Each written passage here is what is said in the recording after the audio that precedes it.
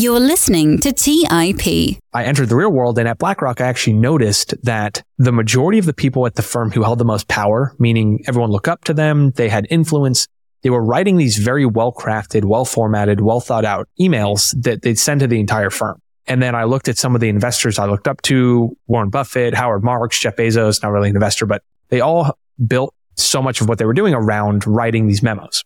So I said, okay, clearly there's something here. How can I go learn about that topic? Hey guys, in this week's episode, I had the pleasure of sitting down and talking with Dickie Bush, a former BlackRock portfolio manager turned digital entrepreneur. You'll learn the secrets to Dickie's success in football, on Wall Street, online as a writer and content creator, and even how he lost 100 pounds after his football career at Princeton ended. Dickie co-founded Ship 30 for 30, a cohort-based course which has helped over 10,000 students start writing. He's a former professional online gamer and captain of the Princeton football team who has gone on to build a wildly successful career on Wall Street and more recently as a digital entrepreneur. Dickie's ability to transfer skills from seemingly unrelated past lives into his business success has been incredible to watch, and I've personally learned a huge amount from him. This was a fun one for me, and Dickie's passion for his life and his work is infectious and inspiring. And so, without further delay, let's dive into today's episode with Dickie Bush. Celebrating 10 years. You are listening to Millennial Investing by the Investors Podcast Network. Since 2014, we interviewed successful entrepreneurs, business leaders, and investors to help educate and inspire the millennial generation. Now for your host, Patrick Donnelly.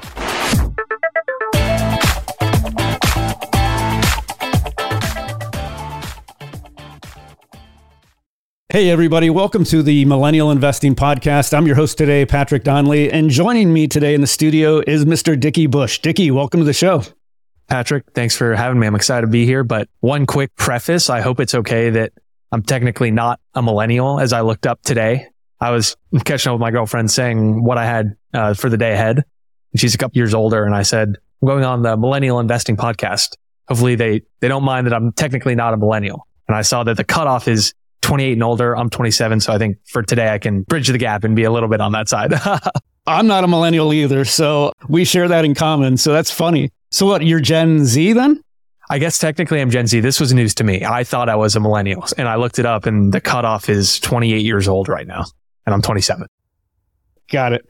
That's funny. You've got a ton to share today. So I'm really excited to dive into all these topics we've got planned. I wanted to touch on video games. I know in my research, I found out that you're like this Call of Duty champion or whatever, professional player, right? And so I know that you were playing baseball, got hurt, obviously a competitive guy, dove into the world of video games. And I've got stepkids who I shared with you before we started talking, who could play 18 hours a day if we let them.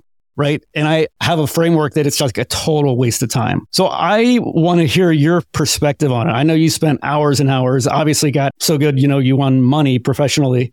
So talk to me a little bit about how you view video games and maybe how I can reframe the time that my stepkids spend on video games. This is certainly a topic I could talk about for a long time because before Call of Duty, so it's funny you said that, 7th grade, I was pitching and tore my rotator cuff. I was decently athletic in growing up, but never really hit my athletic stride till high school. But during that 7th grade period, I couldn't play any sports. And so I went down the Call of Duty rabbit hole, played professionally. I think I was the best player in Florida, et cetera. But I learned far more from video games actually when I was even younger, when I was playing kind of MMORPG, which are just role-playing games where there's a different world. And the big one was like RuneScape. A lot of people probably played World of Warcraft. My co-founder Cole played World of Warcraft. And those games taught me to this day more than my Ivy League degree about business and operating with a team and everything like that. And I think the reason is if my parents did anything right raising me, it was they allowed me to follow whatever I was obsessed with at the time. And they banked on the fact that if I followed whatever I was interested in, I could learn more about the world through that lens than I would if they forced me to do anything I didn't want to do. So it was different video games growing up. And then it was a little bit of sports. The Tampa Bay Rays was one of them.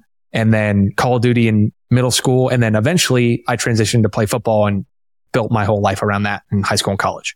But I think that's the overarching framework is if you can allow someone to be obsessed with a video game, they're probably going to learn more about working with team members or doing kind of boring, monotonous work or just enjoying themselves that I don't necessarily think you're going to achieve if you force them to do things they don't want to do. Like, I never played Minecraft, but I know it's like world building where there's strategy involved and you're always creating something and you have to like resource allocation and all these different little skills that I say you have to pick something to go and build. And whether that's a video game or whether that's business or whether that's a sport or whether that's a language, this is something I want to talk about long term of how you can educate children through what I call obsession-based learning, which is you let them pick a topic and whatever it is they're naturally curious and drawn to, you can then educate them about all the other parts of the world based on.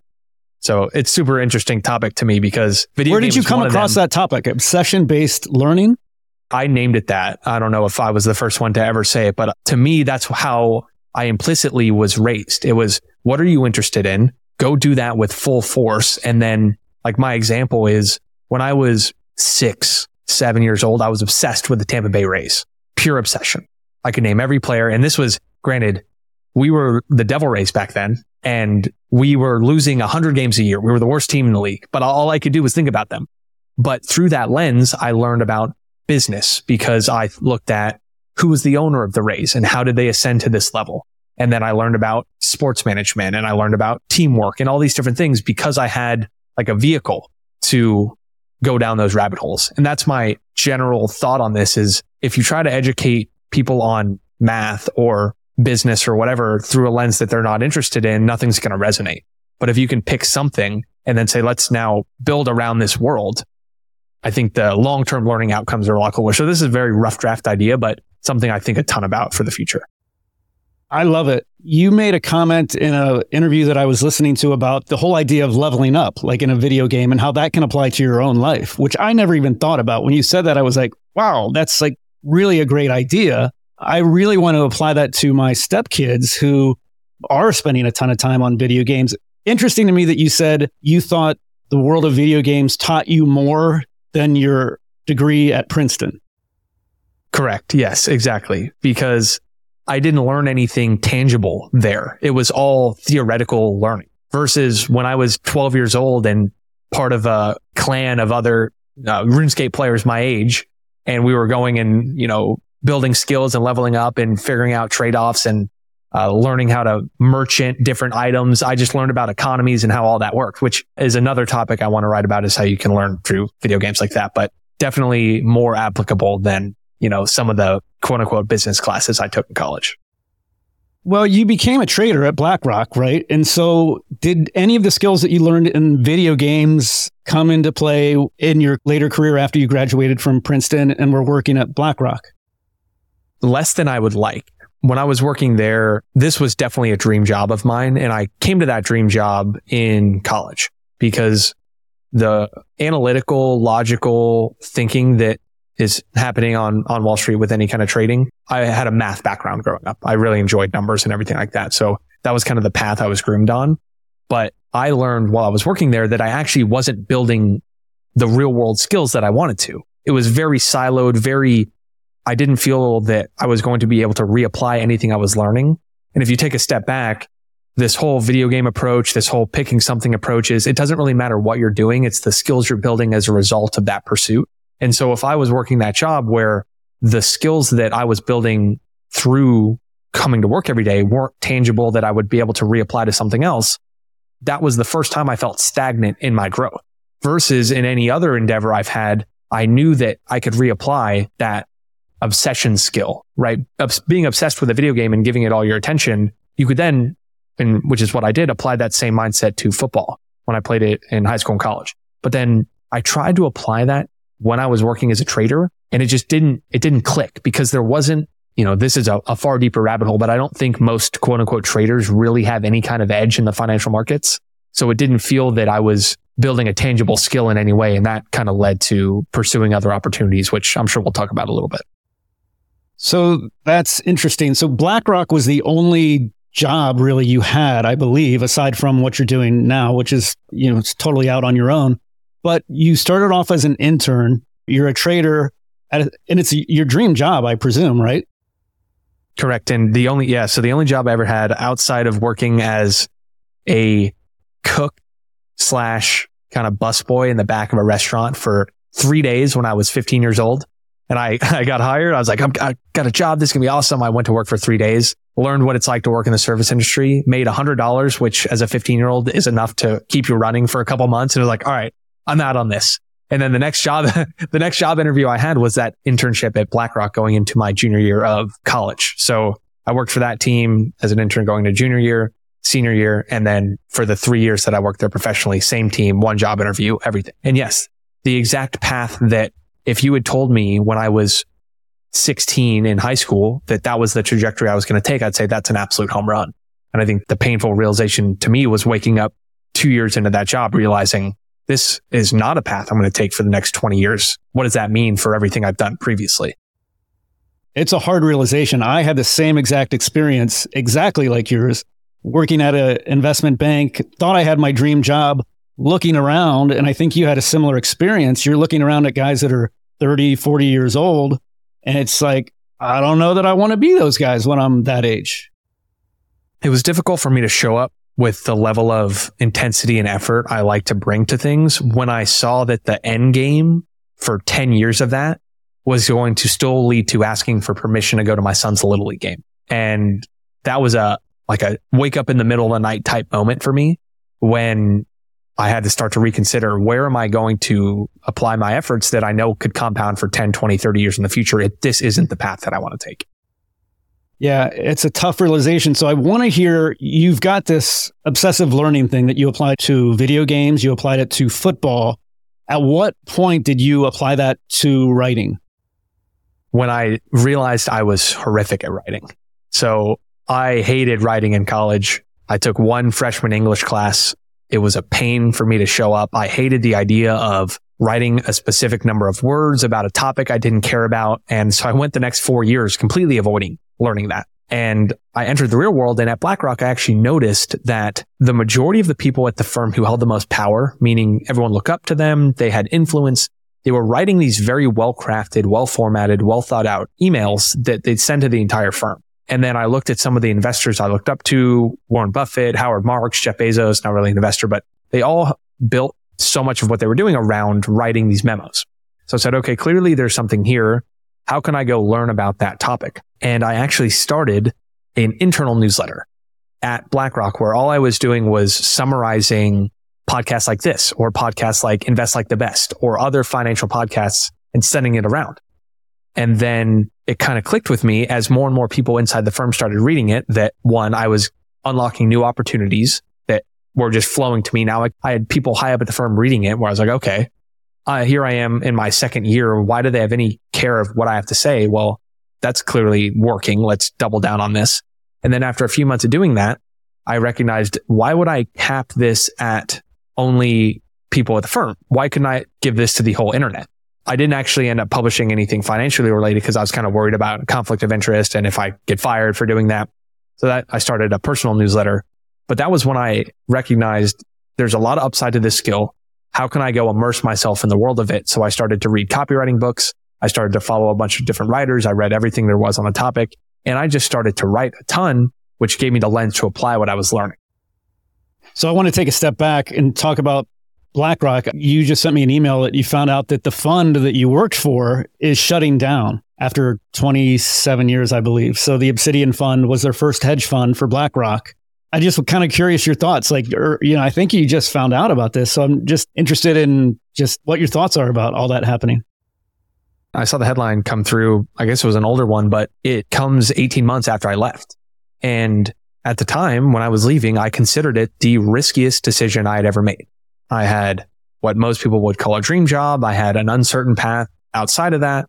And if I'm lucky enough to say right now that the riskier decision by far would have been to stay, which is to have my financial future outside of my control. And I recognized that luckily even earlier, way before I left. And I definitely quote unquote risky was what other people were labeling me leaving as. But I felt very confident in the skills I'd built in the 2 years of doing both things on the side and working full time that it was not like a leap. It was more like a step right onto another path that had kind of been laid out.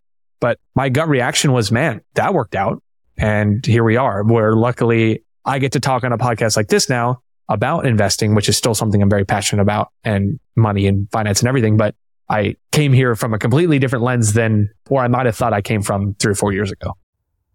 I wanted to touch on just how you straddled that, taking the leap from working at BlackRock to going out on your own. And then I also want to follow that up with just how your family reacted, because when you've got a dream job like that, that can be psychologically really hard to do. And you don't get a lot of support from your family. So I wanted to hear a little bit about that, just how you straddled it and then the family experience. Okay, a couple points here. I was fortunate enough to be working from home during this entire endeavor. So I started to write on the internet in January of 2020. Pandemic hit. We all went home, and I found myself realizing that a lot of the work I was doing was more than likely because someone was looking over my shoulder, making sure I was quote unquote working. But my actual output was not 12-hour days. It was a couple. So here I am working remotely, and I'm living with my mom, and I have all this time.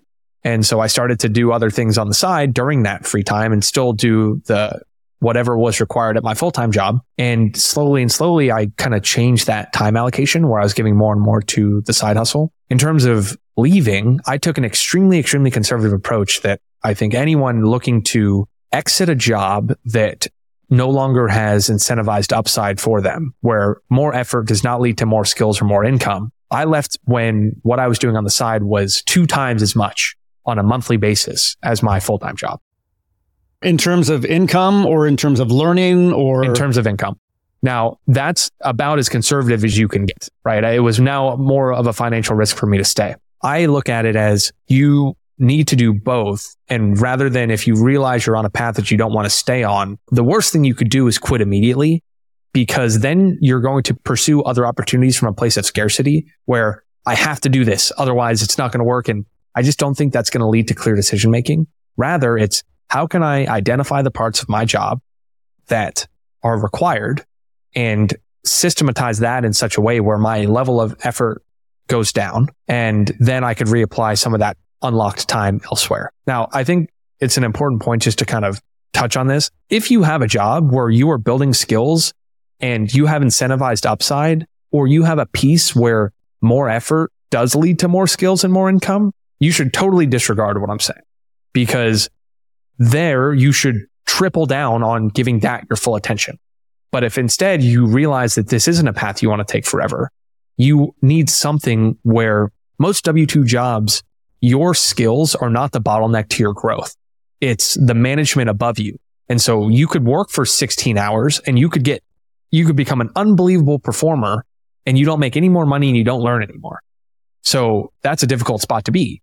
If you're in that spot, you need a vehicle where your skills are the bottleneck. And that could be any kind of side hustle, any kind of writing, any kind of area where this is my thing. And then it's going to illuminate all of your personal skill bottlenecks that then you can go and solve. Yeah. So you started off with a blog, right? And you were listening to podcasts and basically synthesizing what you were learning, correct? I picked something that I was already doing. Yeah. So every day on the train, I would listen to a podcast. I was taking notes on it. And I did that all of 2019. But not a single one of those found their way outside of my notes folder. So when I started to write, it was an extra hour of work, where this is a framework for evaluating any kind of opportunity to pursue. Worst case, I was going to better understand those ideas. So there was zero downside to me putting out that newsletter. If nobody read it, I understood them better. But if everyone read it, which is not everyone, but what ended up happening, it has unbelievably exponential upside. And so as I was kind of weighing the time allocation to that, it was great. Worst case, I'm smarter. Best case, exactly what happened. I unlock tons of new opportunities that are coming to me just by sharing things that I'm already doing. I think I read that you have listened to every Tim Ferriss podcast. Correct. I've actually haven't listened to some of the more recent ones, but there was a period where that was what I was obsessed with.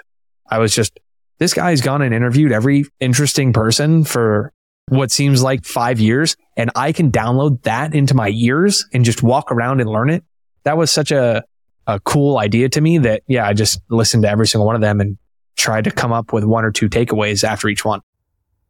At what point did you decide to move away from the blog and focus strictly on, or mostly on, Twitter. And how many was that? Like, what year was that? And I wanted to hear just about like how many followers you had then and the growth and how that happened.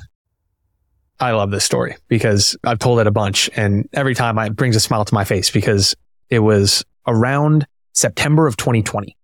So I started writing my newsletter/blog in January of 2020.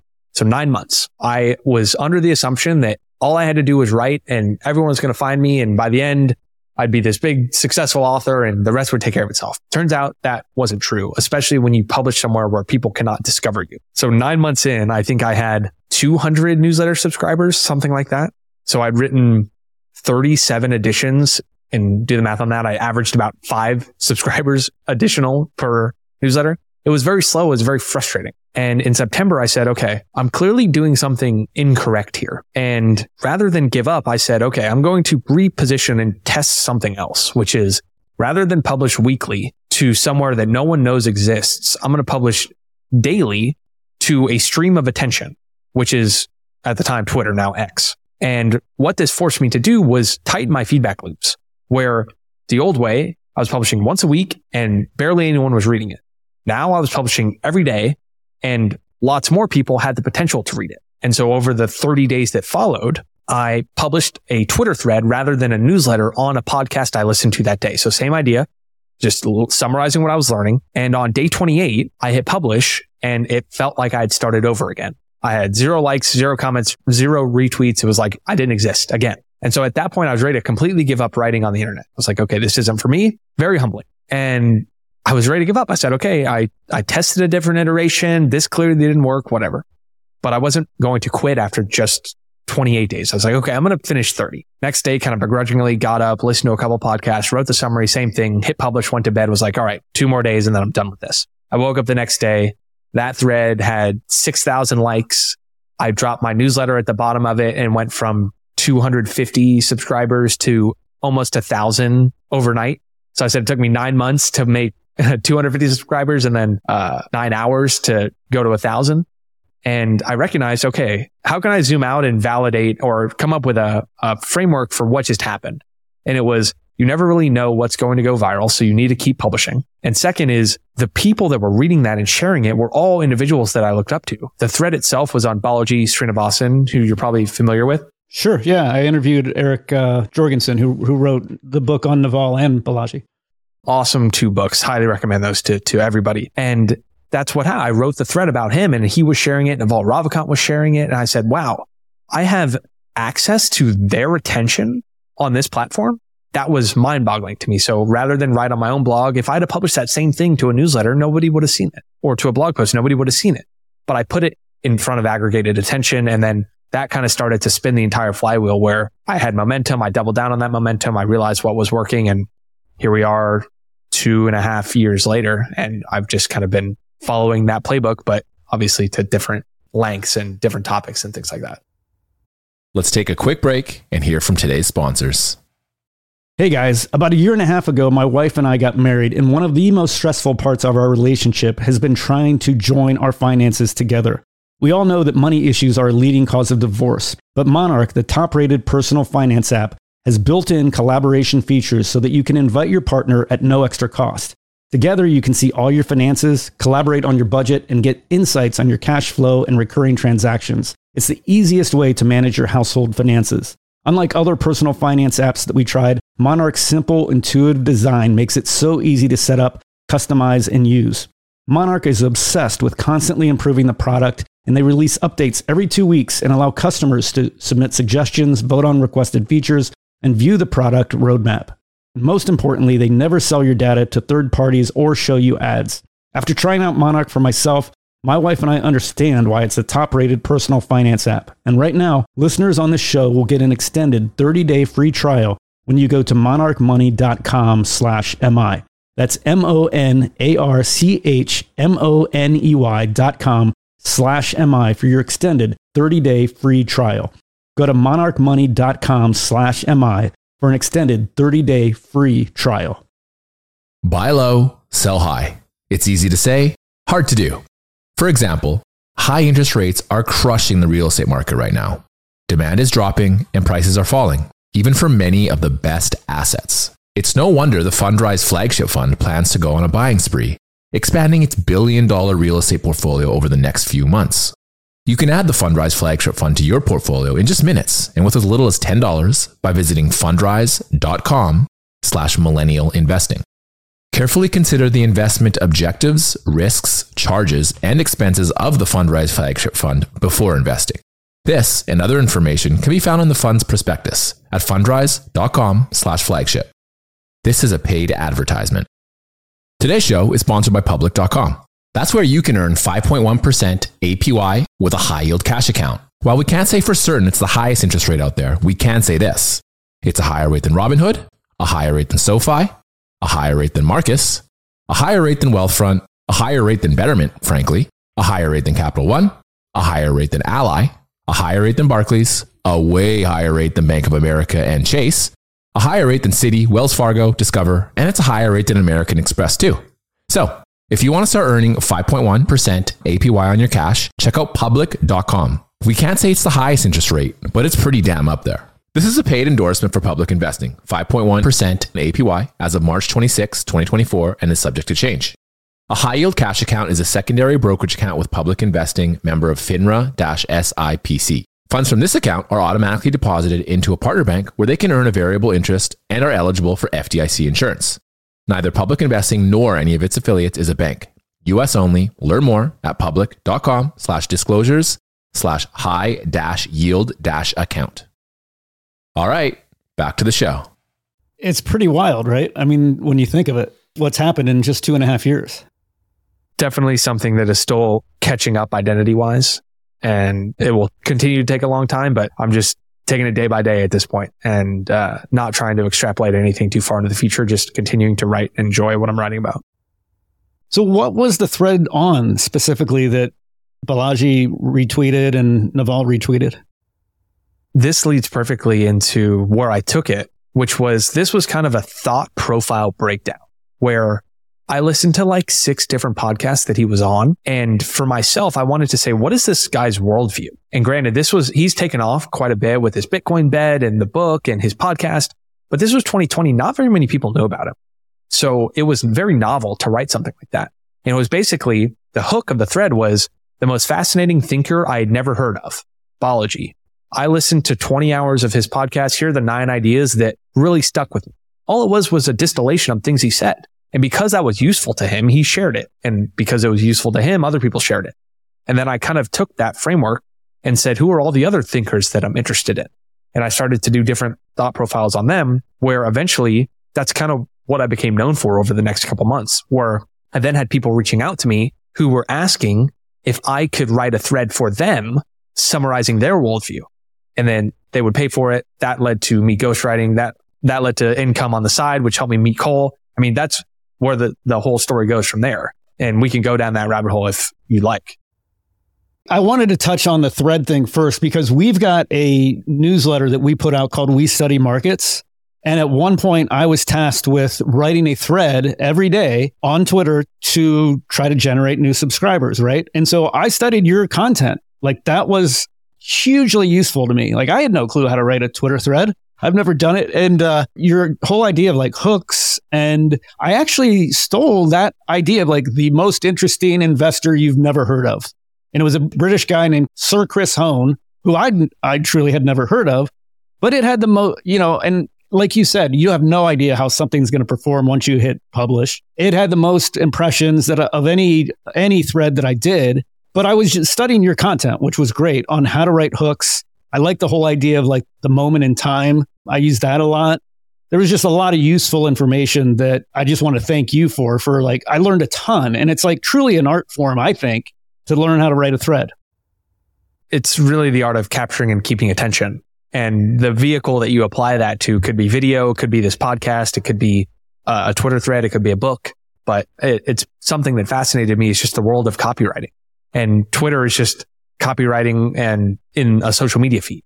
The person who writes the most concisely, delivering the most value in the most readable way while solving people's problems are going to see success. So the reason that thread worked for you was a proven hook where you're kind of implying, I did a bunch of work researching someone that you don't know about, and then I distilled all that work for you right here. So it's like little cost, big outcome based on all the work I did. And there are tons of templates that you can follow that once you see something that works and you're writing consistently, you just kind of can reapply that to your niche just as you did. That's what I did. It was like 5 or 6 different templates, I think, that you have on how to write a hook. And it was great. Super useful information for me. So I wanted to hear more about the writing for you. And like when you first started making money, I think you said that you made $10,000 as a ghostwriter. That was your first, income that you made as a writer. Was that always the thought in the back of your mind that eventually you were going to monetize this somehow?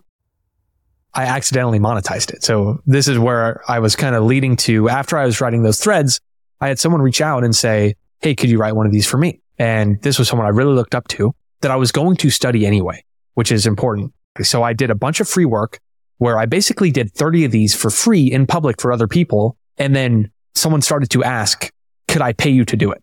Now they asked, how much do you charge for this? And here I am. I'm terrified to charge money for anything on the internet. I'm like, what if he says no? So I didn't quote a price. I said, and this was smart in hindsight, I said, I don't know what to charge. How about I write it and do it for free and you pay me however much time it saves you or however valuable it is. He agreed. Great.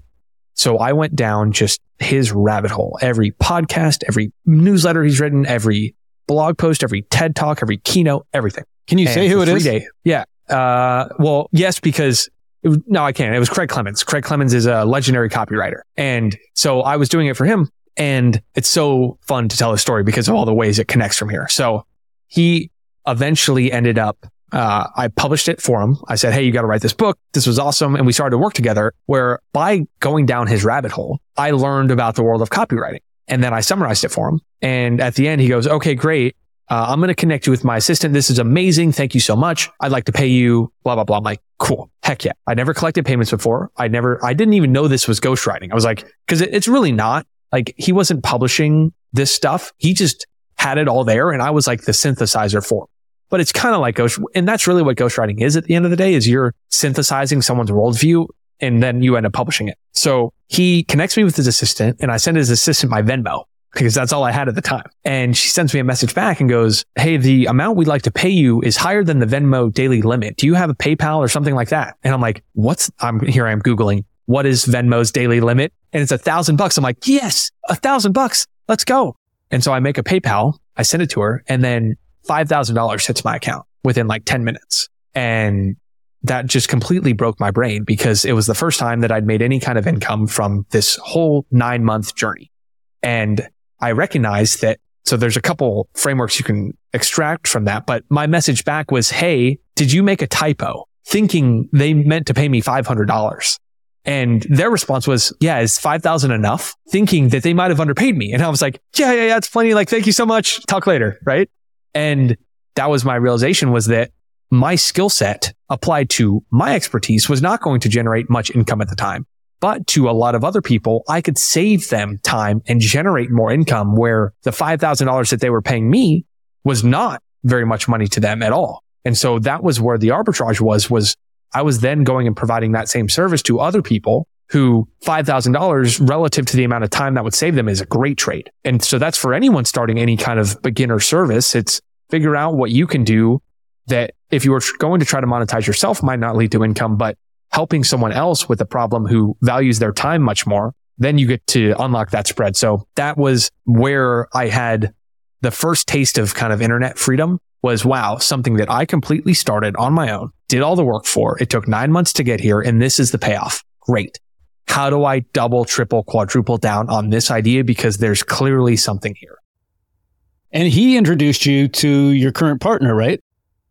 Correct. So then there's a cold email that came about 2 weeks later that the title is, or the subject line is, not sure why, but I think you two should know each other. And then the email goes, subject line explains itself. I'll let you two take it from here. And Nicholas Cole, my co-founder, his real name's Cole. He had written a book called The Art and Business of Online Writing. So The Art and Business of Online Writing, I had read it.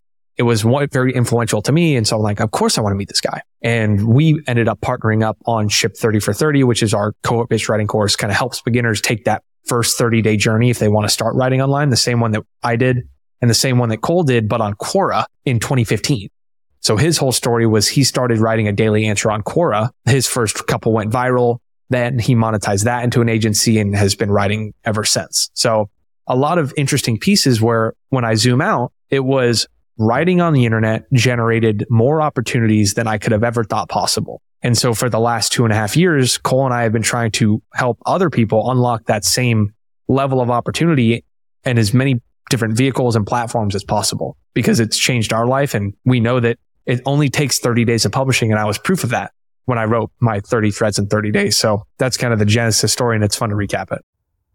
Yeah, no, thanks for sharing that. It also changed my co-host, Kyle Grieve is his name. He took Ship 30 for 30 and was posting, on Twitter, really posting great content on value investing.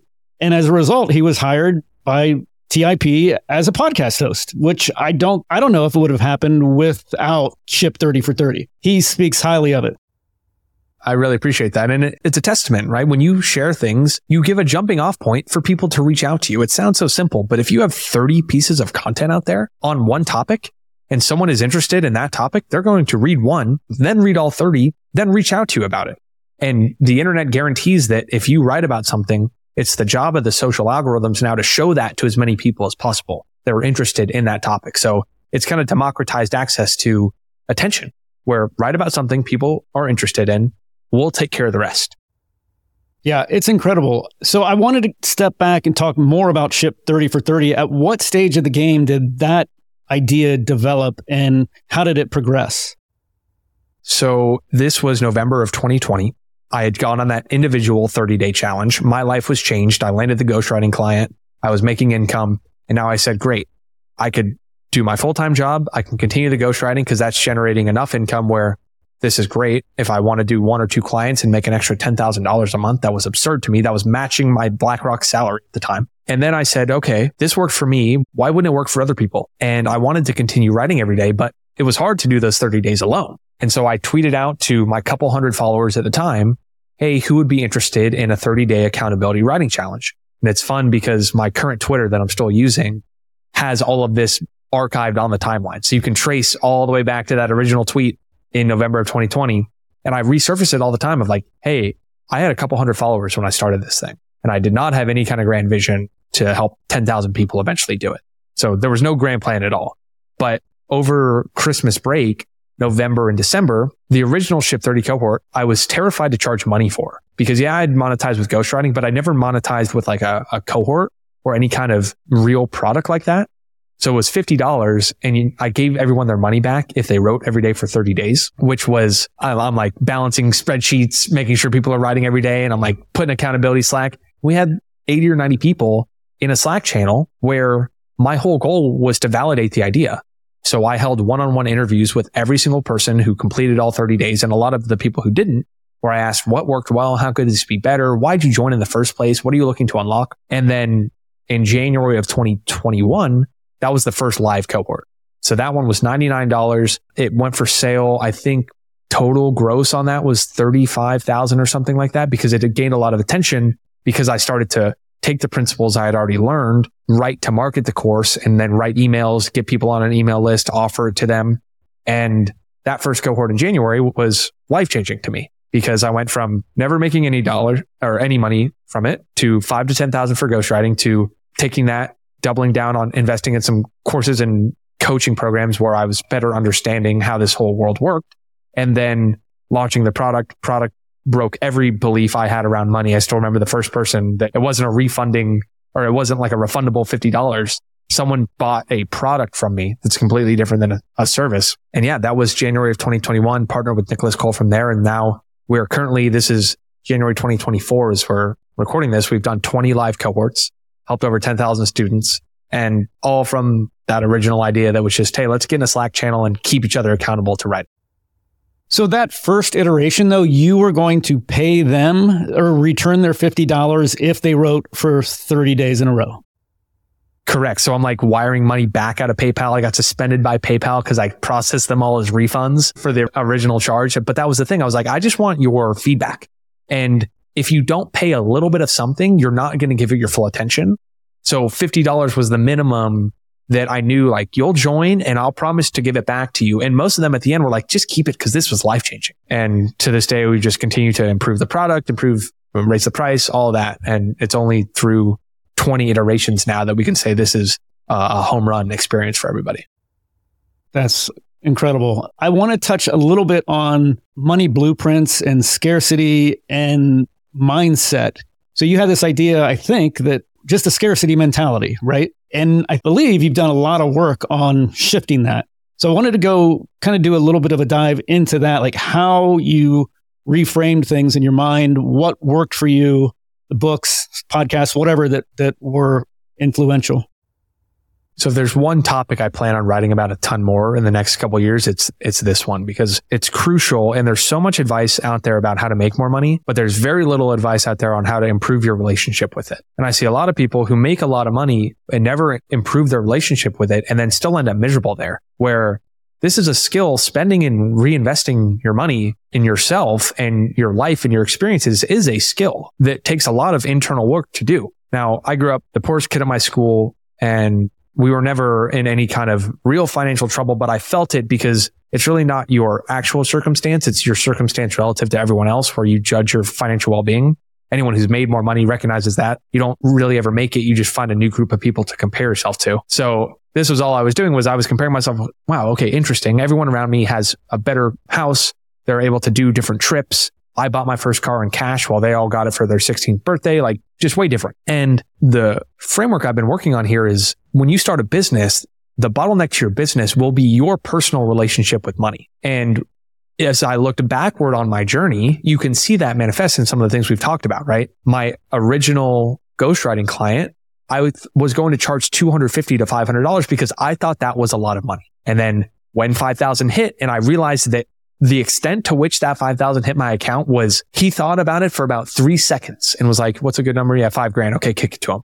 Boom, on to the next thing. As someone who to this day still thinks 5,000 is a ton of money, I had to recognize, okay, there's clearly a different level to this. And then as I've been building the business for the last couple of years, each time there was something uncomfortable, like raising the price to something or selling something for over $1,000, I have felt, because my personal relationship with money wasn't there all the way, that was what was holding me back. And so every lead in income, every original investment. So I mentioned in November of 2020, I bought a course that was like how to market and write different things on the internet and how to package things up. It was $150. This was the first course I'd ever bought. And I was so terrified to spend $150 on that I called up my friend and said, hey, will you split this with me and I'll share the logins with you, right? So, and here I am, like helping 10,000 people make the same decision in the future. And so this was something I've had to work on. And it all comes back to, are you operating from scarcity or are you operating from abundance? And my definition of abundance is having more than you need of anything. And this as I think about kind of a general operating system or personal ethos is kind of what I call it. The main thing I'm trying to achieve in every area is abundance, where I want more than I need of anything. But there are two ways to generate that abundance. You can have more or need less. So a lot of people hear that and they're like, oh, that must be greedy. It's like, no, it's actually figuring out when you don't need any more and you can reduce the need and you still end up with a surplus. So on the money side and on really anything, any kind of resource, you can ask, could I make more of this? Or is there a world where I could need less of it? And I've been retraining that on the financial side, but relationship side, health side, everything. It's how can I just generate a more abundant and stop operating from scarcity? And we could talk about some examples of that, but that's the overarching framework. Well, it reminds me of in the 4-Hour Work Week, Tim Ferriss has got a thing about, I think it's like the experiment is called fear setting. And it's just the idea of like, how much do you need to live the life that you want to lead? Right. And like you said, you can either make more or reduce your needs, or I guess a combination of both. But are there any, like, maybe Tim Ferriss was an influence. Were there any books though that like changed your psychology? Because it's a psychological issue, I think. I think there needs to be money therapists. Definitely. 100%. And that could be a great topic right there. In terms of books that have done it, well, I'd say the biggest one by far was something that I did implicitly, but stumbled on Die with Zero by Bill Perkins. Now, why did this book click with me? He was a former hedge fund manager, and he described the concept. I read it last year that has 100% changed my relationship with money. And it's the idea of a memory dividend, where as I was accumulating a little bit more income on a monthly basis, I was very hesitant to spend anything. I was like, you get it and you save and you reduce everything else. And I think at a certain point, you have to recognize that you can cut your expenses by $1,000 to $2,000, but that relative effort reapplied to earning more with skills is way easier. And same thing with credit card point hacking and budgeting, like all these things, the amount of effort and time that goes into that, crypto investing, whatever it is, if you reapplied it to learning something, your long-term earning potential goes up way more. And that's aside the point of memory dividends, where a memory dividend is when you invest in something like an experience, it feels like, okay, let's say, and I'll tell the story of going to the Super Bowl. So it's 2021, and I'm from Tampa, born and raised Buccaneers fan, lifelong, all that. Pandemic season, Tom Brady's our quarterback. We're going to the Super Bowl. It's the first time that a home team will play in the Super Bowl with a chance to win. It's Tom Brady's potential last, like every single thing lined up. Now to go in, you're looking at somewhere between 5 to 10 grand ticket price. There's a couple ways you could look at that 5 to 10 grand. So my ticket, and I'll spoil the story, but I ended up paying to go in the game for 7 grand. And that was a large percentage of the money I had saved at the time. But Chip 30 had just started to accelerate. I was trying to train this, kind of bet on myself mindset, where when you make some kind of investment like this, all you end up doing is raising your level of effort and intensity for the future. And that proved, but you could look at that 7 grand and say, I got to go to the Super Bowl. That's it. Great.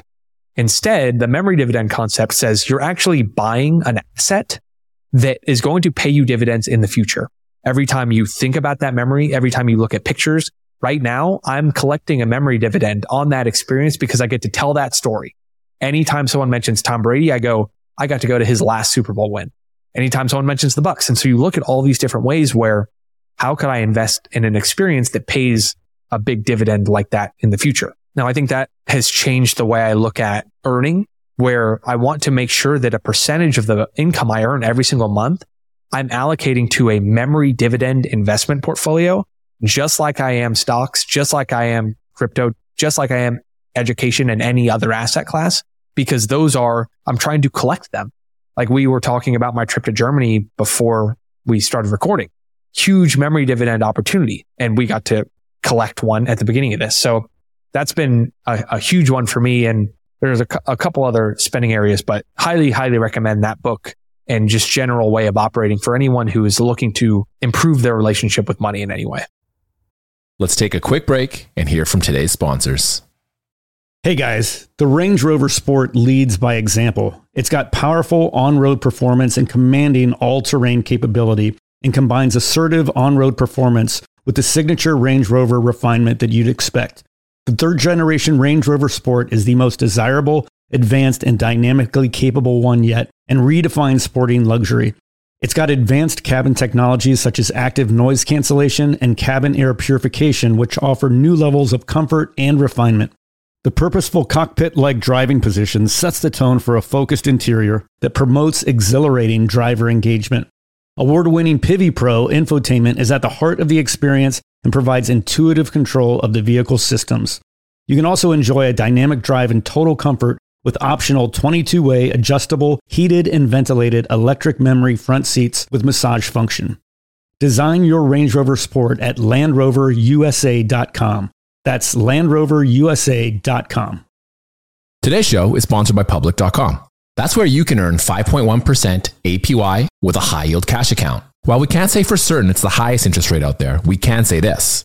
It's a higher rate than Robinhood, a higher rate than SoFi, a higher rate than Marcus, a higher rate than Wealthfront, a higher rate than Betterment, frankly, a higher rate than Capital One, a higher rate than Ally, a higher rate than Barclays, a way higher rate than Bank of America and Chase, a higher rate than Citi, Wells Fargo, Discover, and it's a higher rate than American Express too. So, if you want to start earning 5.1% APY on your cash, check out Public.com. We can't say it's the highest interest rate, but it's pretty damn up there. This is a paid endorsement for Public Investing, 5.1% APY as of March 26, 2024, and is subject to change. A high-yield cash account is a secondary brokerage account with Public Investing, member of FINRA-SIPC. Funds from this account are automatically deposited into a partner bank where they can earn a variable interest and are eligible for FDIC insurance. Neither Public Investing nor any of its affiliates is a bank. US only. Learn more at public.com/disclosures/high-yield-account. Hey guys, when it comes to financial advice, you've got to trust the source. It's why you listen to this podcast. When I'm looking to upgrade my wallet, I turn to NerdWallet. Their expert team of nerds dives into the details to help you find smarter financial products. Before NerdWallet, I'd pay for vacations with whatever credit card was in my wallet. but I was missing out on miles I didn't even know I was leaving on the table. Now I've got a new card with more miles and more upgrades. What could future you do with more travel rewards? A hotel upgrade, lounge access, a free flight to a bucket list destination?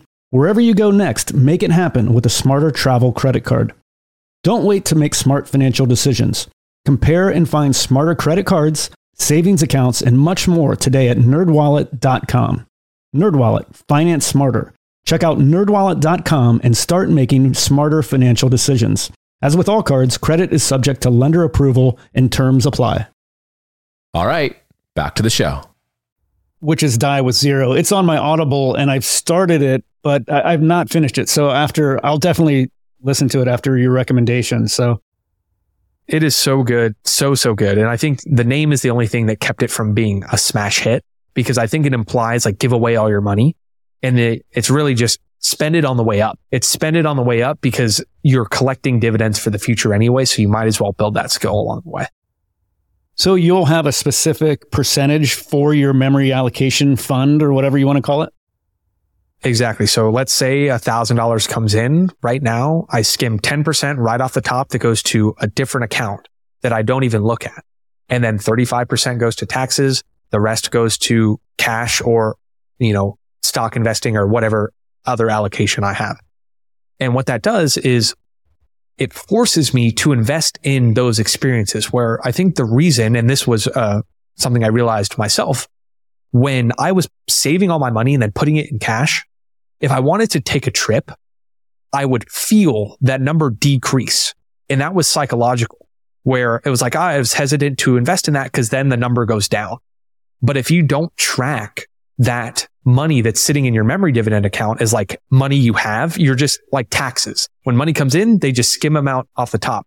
Then psychologically it works because the number, you get used to just going up your other allocation. And then when a trip or something cool presents itself, you have money already earmarked for it that goes, I have to go spend this. And I didn't even think I had it in the first place. So that's been the big hack for me is how can I optimize my own psychology around investing in this? And I spent last year kind of honing in that system and feel really good. I love it. It's a great idea. You also had an idea that I liked that I read about it was basically like save $100,000 in cash before you even mess with like whatever, trading altcoins or trying to hit a home run, whatever, talk to me a little bit about that and how that idea developed, because it's good advice. Charlie Munger has a great quote and he says, the first 100,000 is a bitch. Like you got to do it though. That's his exact phrase. He's like, and he said that 20 something years ago. So it's a little bit higher, but I was giving some just money frameworks to someone on my team who's in the early 20s. And the single best one I said was all the effort. People think like, oh, I need to just be dollar cost averaging to the S&P 500 forever. And like, that'll compound at 8%. And then I'll have $10 million when I'm 50. I'm like, yeah, but in 50 years, 10 million will really be like 25,000 today. So you're still going to feel the same way you do. Instead, you need to look for these big outcome returns rather than putting that towards crypto or something where you have to go pay a bunch of attention to it. I think you should have one spreadsheet with one bank account. And every morning you wake up, you put the date and you put the bank account balance. And until that number is 100,000, you should only make that number go up. So again, psychologically, how do you make sure that only goes up? You save it in cash, because the worst feeling when you're accumulating is to see the volatility and then you freak out about it, or have to go check your crypto account every 10 minutes or your stock account every 30 minutes when all of that time. And I'm only saying this because this is exactly what I did. We've all done it, right? Incorrectly. Where I remember I'm like, I got to be trading options. That's a thing. And I'm like trading options on my phone while I'm at work, like losing money, burning it to the ground. And that's all that happens. And so I'm trying to save people from thinking that's the way to do it, when instead, and I mentioned it already, credit card, point hacking, or overly frugal expenses, all of that, if you just took that same effort and said, how can I earn more income? You're going to earn more income. It becomes as simple as that. So I talk about, I think there's 5 things you should invest your money in during that accumulation phase. And this is from looking back at where were some of the smarter investments I made. It's convenience. So anytime you can save yourself a little bit of time, as long as, and it's cool to feel this conversation become full circle, because when you have a vehicle that more effort and time and intensity leads to more income, this all makes sense. But if you have that W-2 job where you don't get more skill or more income, it doesn't make sense. But when you have that vehicle, it's convenience. So save yourself time, optimize your energy levels. So whatever you got to do on the diet front, gym, etc. So you feel good all the time. Memory dividends. So making sure that on the way up, you're not just miserable the entire time. And I probably made that mistake the most of any. Education. So figuring out courses, coaching, anything that is going to build your skill set. And then the last one is normalizing success, where you pay to put yourself in a situation to see other people look at that same expense as normal. And so this was very subtle for me. But the first time I upgraded to like a business class flight, and I looked around at everyone next to me, and I remember like freaking out to spend the extra $400 to go first class on like a 4-hour flight to New York City. And I'm like hovering over the button, quivering. And then I hit it and I sit down and I look at everyone next to me. I'm like, oh, you guys do this every flight, huh? Like this is just normal. And then making those investments in yourself, all it does is force you to level up your effort, where I want to keep this as normal. So how do I do that? And then you level up and you level up. So this is the whole art of spending money, is figuring out how you can allocate it to align your spending with the ability to earn more. And I think it's normalizing success through your beliefs, building skills, or just freeing up everything that doesn't have to do with earning more and building more skill. I could go in a couple directions with this. One idea that you've just sparked is like Noah Kagan, who I'm sure you're familiar with. He will interview people who are in first class and just talk to them. And he's got some funny, YouTube videos that he's done on first class passengers that he just picks their brain. The other thing that you were talking about, normalizing success, I read that you did a mastermind class or group. It was like big amount of money, $68,000, I think the cost was. I want to hear about that. Like actually spending that amount of money. I know how I would feel about that. And I'd have a tough time doing it. You obviously did it, obviously had a lot of benefit from it. So talk to me about the experience, the people that were involved, and what it was like for you. So it was $68,000 for a year of support. It's basically a business coaching program where it teaches you how to build a couple different fulfillment mechanisms that you can monetize your attention with. So rather than a digital product, you can do a group coaching program, which is what we offer now for our premium ghostwriting academy, which helps freelancers become ghostwriters or helps anyone who wants to take this as a path. Now, it's funny to look at that now because again, the entire journey, every time I have invested in education or normalizing success, within the next 3 months, my income has doubled in some way. And I can point directly to each one of those. And I've been telling the story throughout of really nervous to buy a $150 course. Bought it, generated tens of thousands. Great. Next one, same decision, but it was $1,500. I went back and forth. I'm like making a pro con list, whatever. Bought it, immediately led to hundreds of thousands in revenue. Same thing, now just at a different level, where once you are kind of playing the game that we've been playing with our different products and whatnot, there's only you can't find the information to get to the next level from a book. You need tactical information from someone who's done it before with the accountability and implementation to get there. And so this was the only vehicle that we could do that. Now, I still, to this day, was quivering over the button to invest in that. And then what did I do the very next day? I woke up and said, I'm going to get my money's worth on this thing. And so I gave it my I had those programs in my ear for 3 weeks straight, 12 hours a day. Just, I'm going to learn everything here. I'm going to talk to everybody in the group. And all it did was put me around, again, normalizing success. Everyone in there was generating multiple hundreds of thousands of dollars per month in income, way more than we were. And so I said, wait, you guys aren't doing anything differently. You just are choosing this as the delivery mechanism. Okay, that normalized it.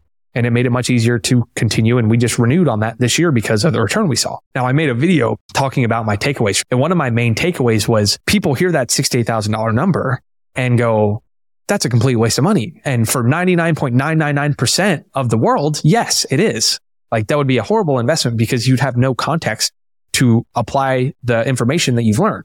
But for the 0.00001, where that is the only source of information, it's a home run, 100-to-1 return.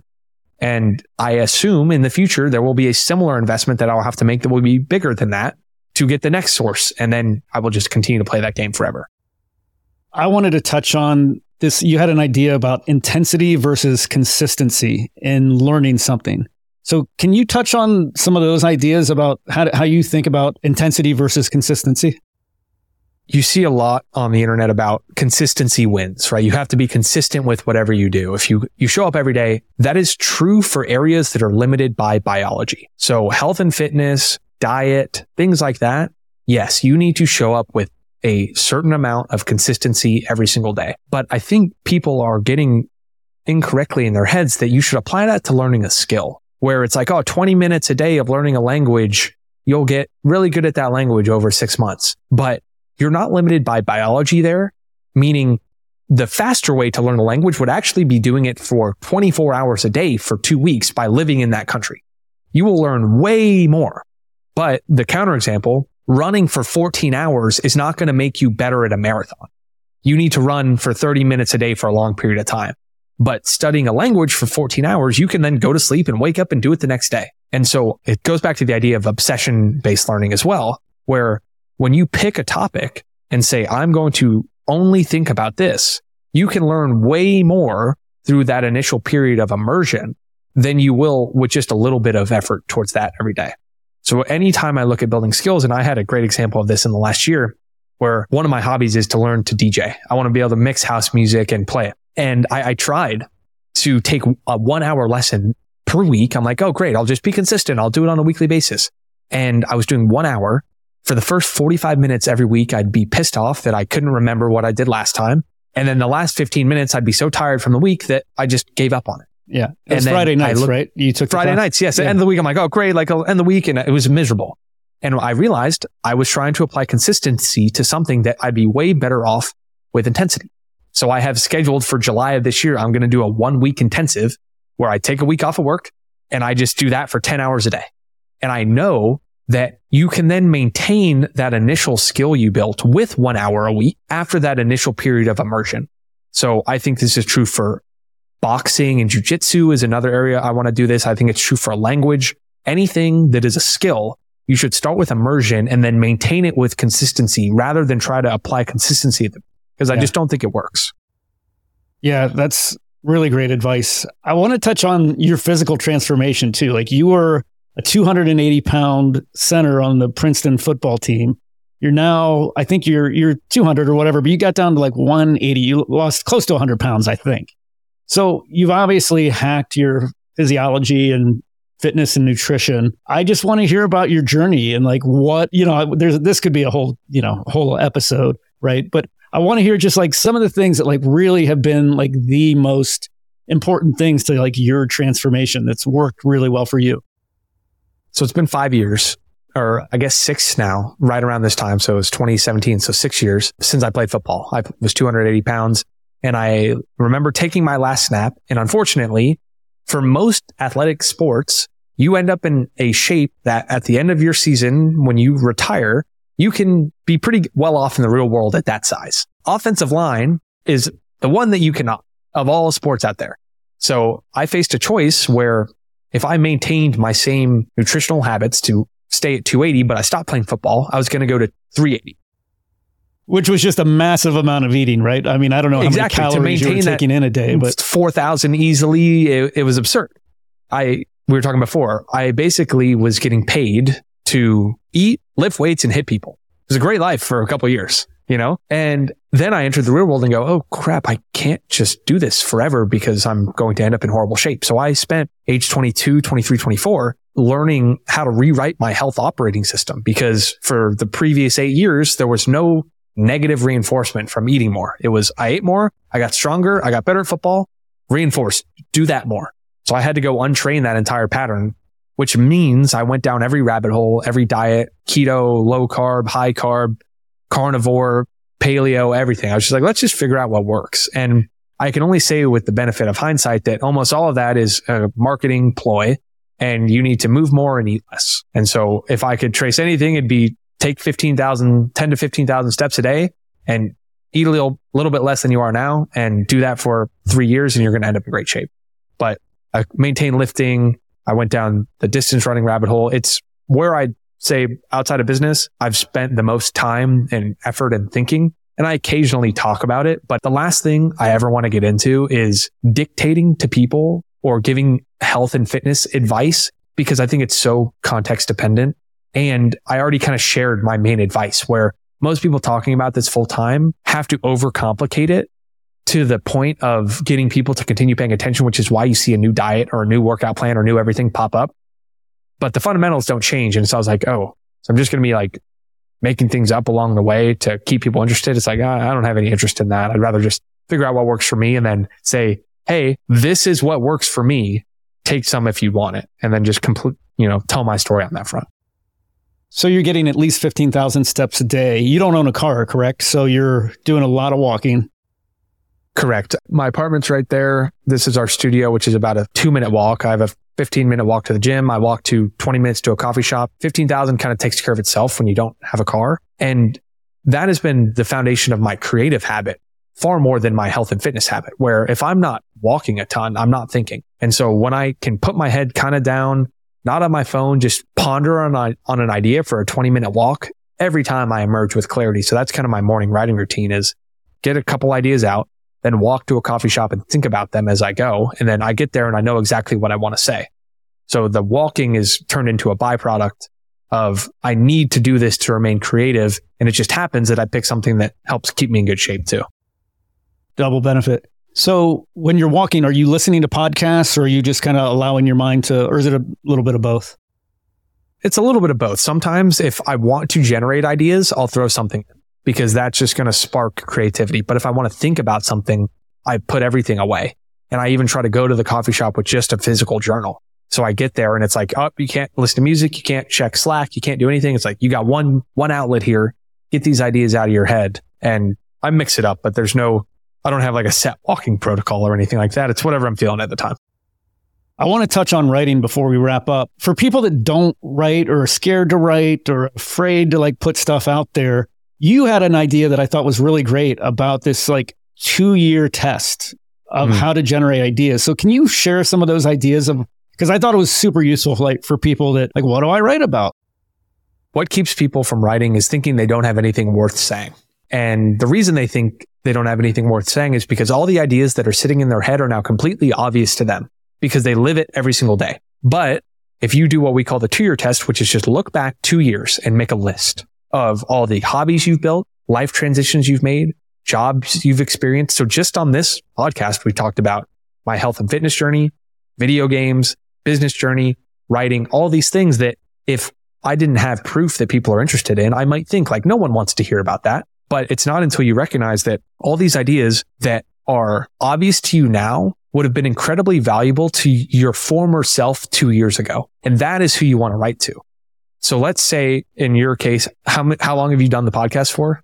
How many episodes? It's a little over a year. I started like December of 22. Right. So you could now write about all your lessons of starting a podcast where someone might go, why is he qualified to talk about a pod? Or you might think this, I'm not qualified to talk about a podcast. I've only done it for a year and a half. But that's if you try to take the frame of I am the podcast expert. Here's what you should do. Instead, if you just write over the last 2 years, I've recorded 100 podcast episodes.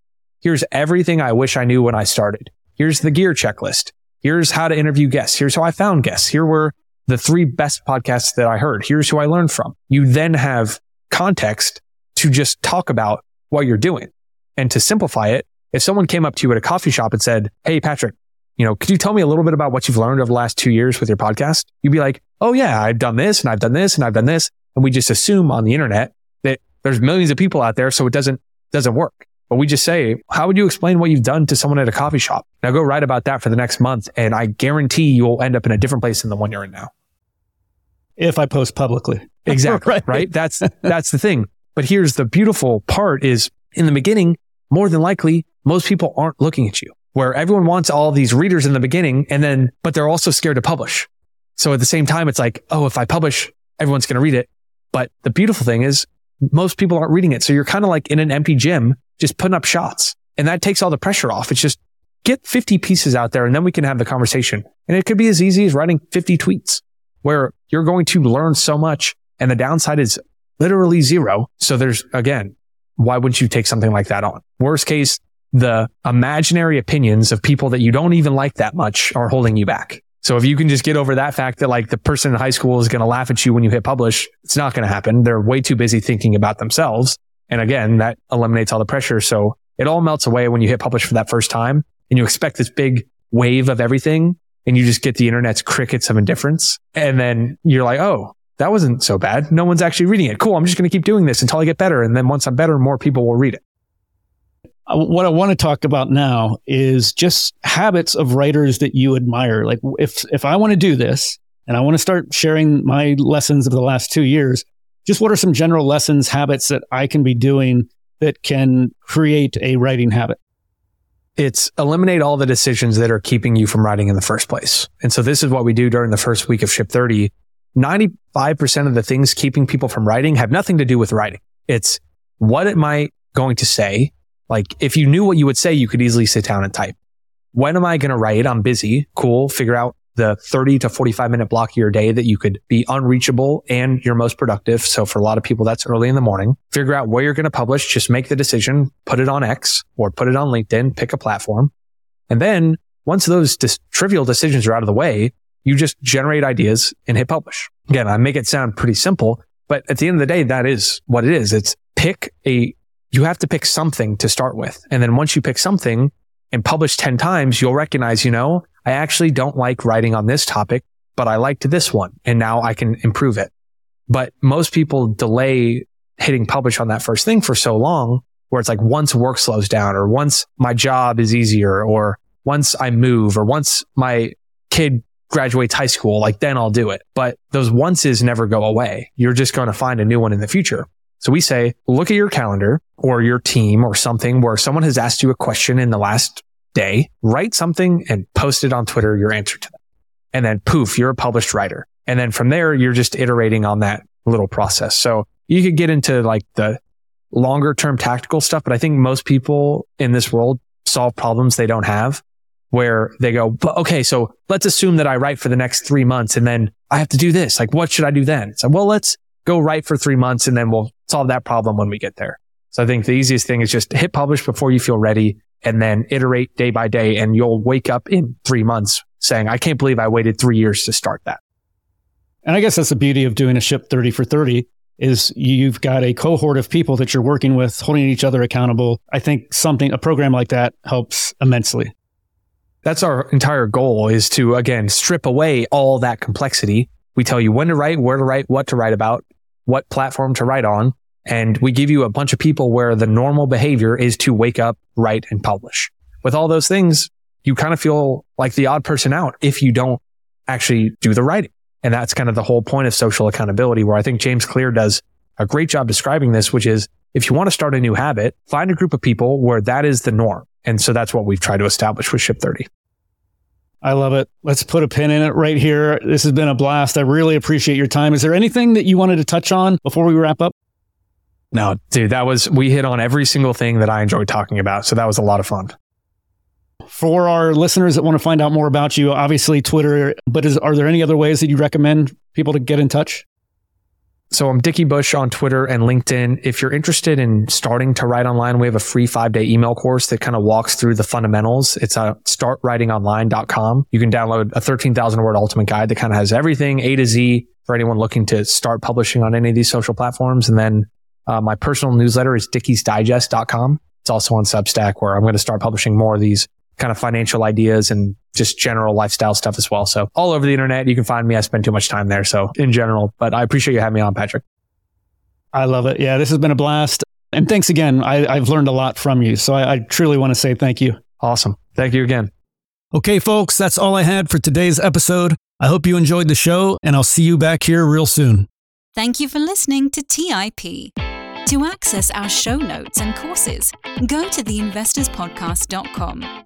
Follow us on TikTok at The Investors Podcast, on Instagram and LinkedIn at The Investors Podcast Network, and X at TIP_network. This show is for entertainment purposes only. Before making any decisions, consult a professional. This show is copyrighted by The Investors Podcast Network. Written permissions must be granted before syndication or rebroadcasting.